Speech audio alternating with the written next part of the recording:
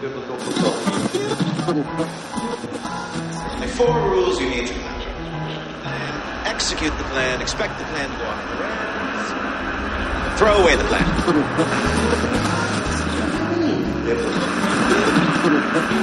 Start imagining all life as you know it, stopping instantaneously in every molecule in your body.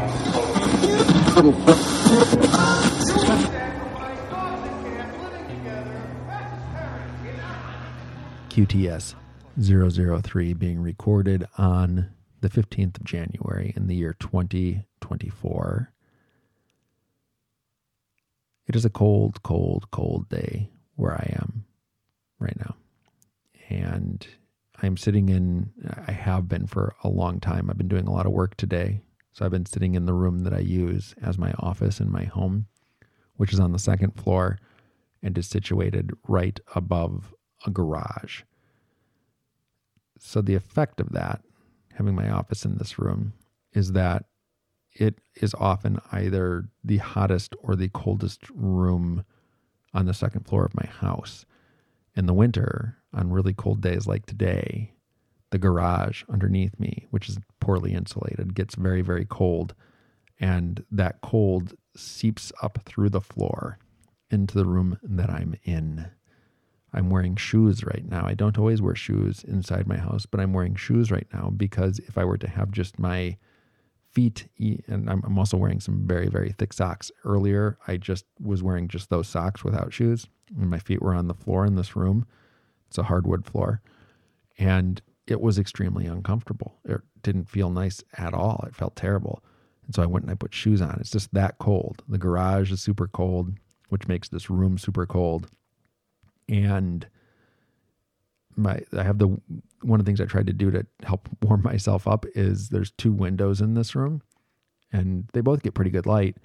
So I opened the shades on those windows completely and totally. They're wide open. So there's as much light as is possible can flood into this room. And it is a bright, sunny day. Be that as it may, it's so damn cold that the bright light coming into this room feels cold. Do you know what I mean? Like there's some light that when you experience it, it feels warm. And there's other light. This is less often the case, but there's some light that when you experience it, it feels cold. I noticed this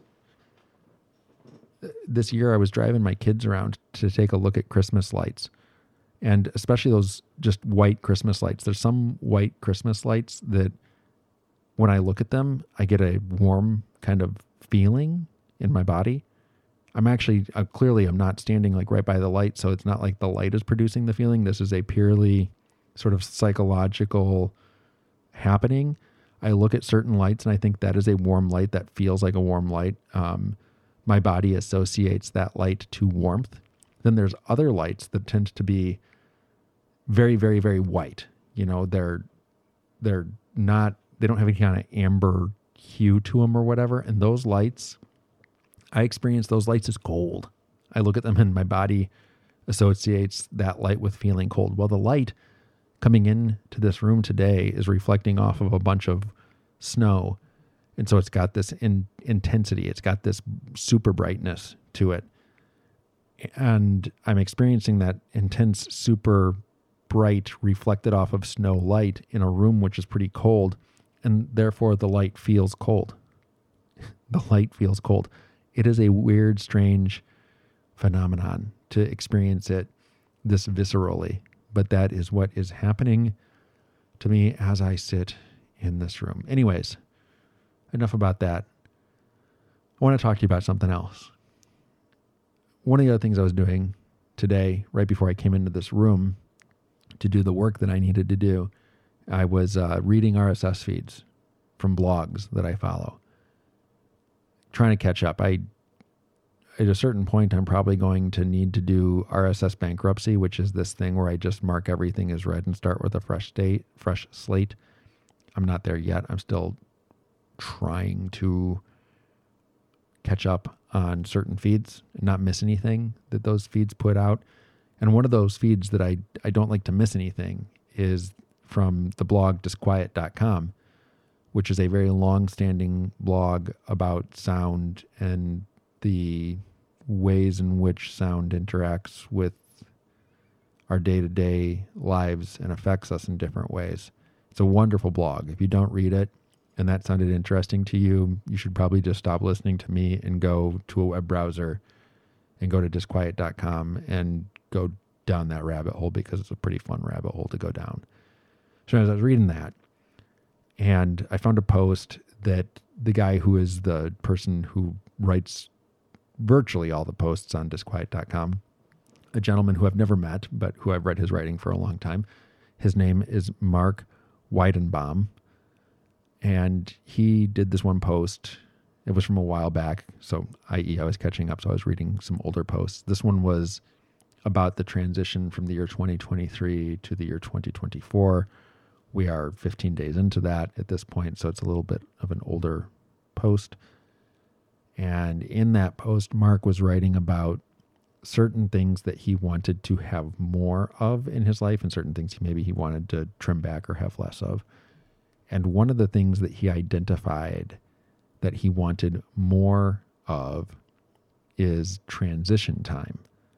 And as he was describing it, he used this wonderful, wonderful word. It's one of my favorite words in the English language. Liminality is the word that he used. I love the word liminal.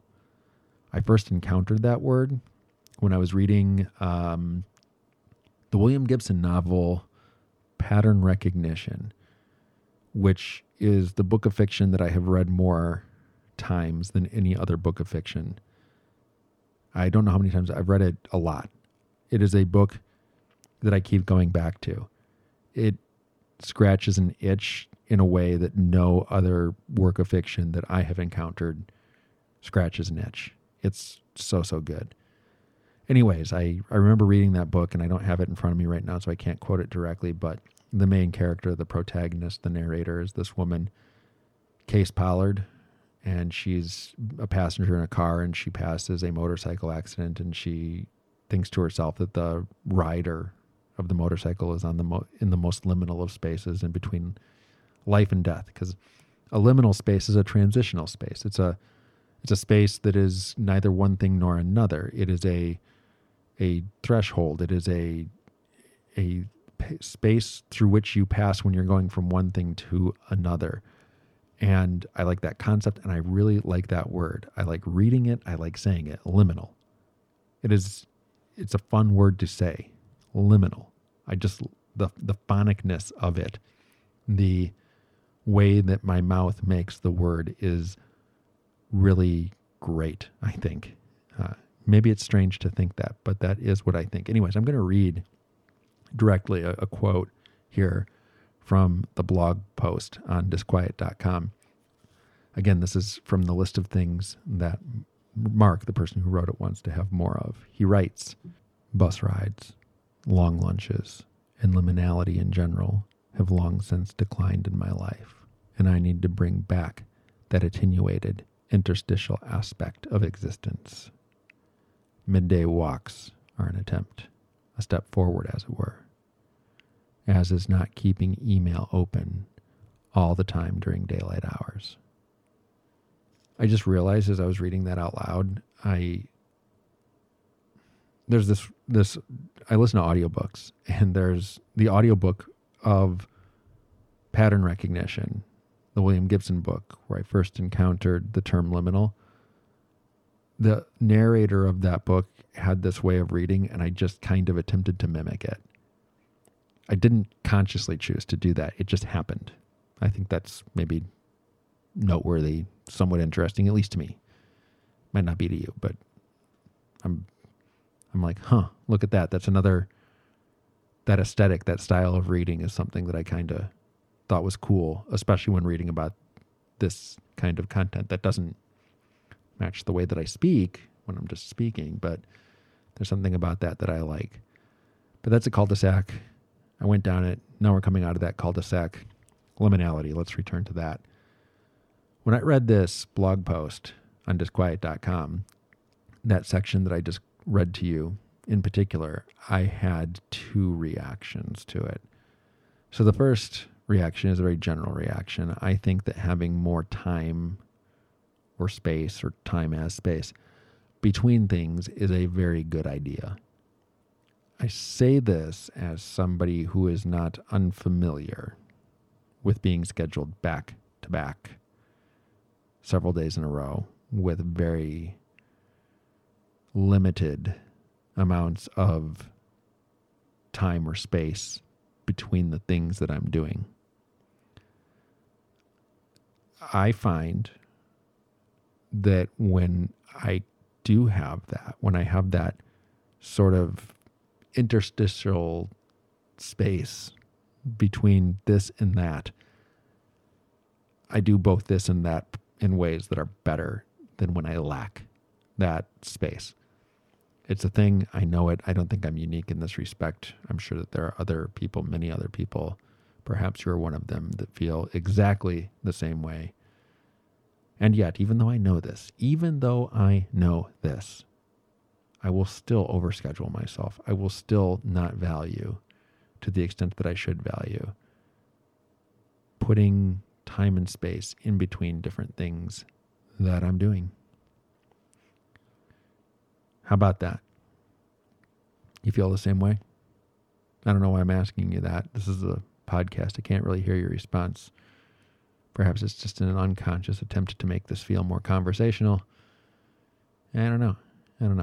Anyways, that was my first observation. Second observation has to do with psychoanalysis. It's a more specific sort of thing. And I can recall back in the before times, a signifier that I'm going to use without defining, in the before times, before there was screen-mediated therapies being used as frequently as they are today,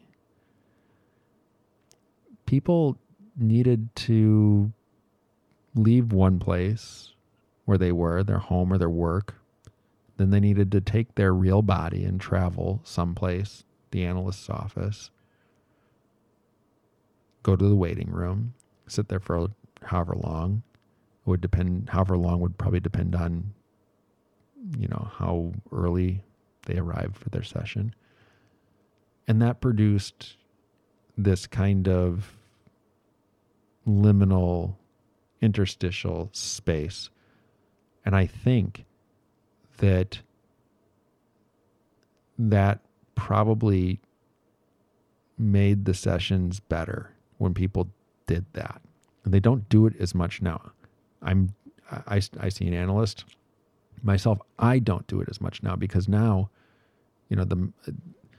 all I got to do, all that a lot of my patients who see me got to do when they want to start their session is they just got to grab their laptop or their phone and they got to, boot up the app, and there it is. The video window opens up and the session starts. And that's fine, I guess. There's nothing terribly wrong about doing things that way.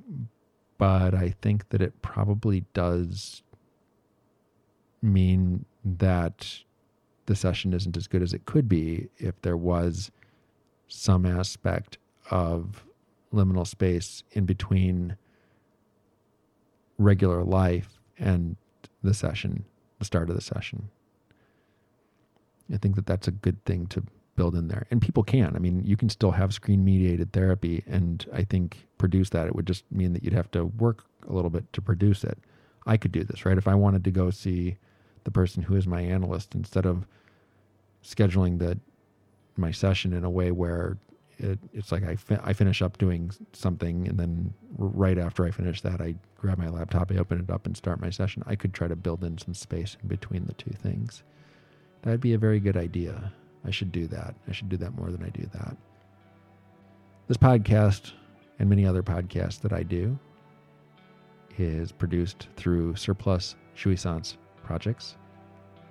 You can find out more about Surplus Jouissance Projects by going to surplusjouissance.com. That's surplusjouissance.com. And if you like the kinds of things that I make, if you like this and other things that I make, you can support the continued production of these things by becoming a member or a supporter of SJP, surplus sons projects. All right, that's it. I've spoken enough. You've listened enough. I will say see you next time. Go back to my quotidian existence, and you can go back to yours. Thanks for taking the time to listen. Take care.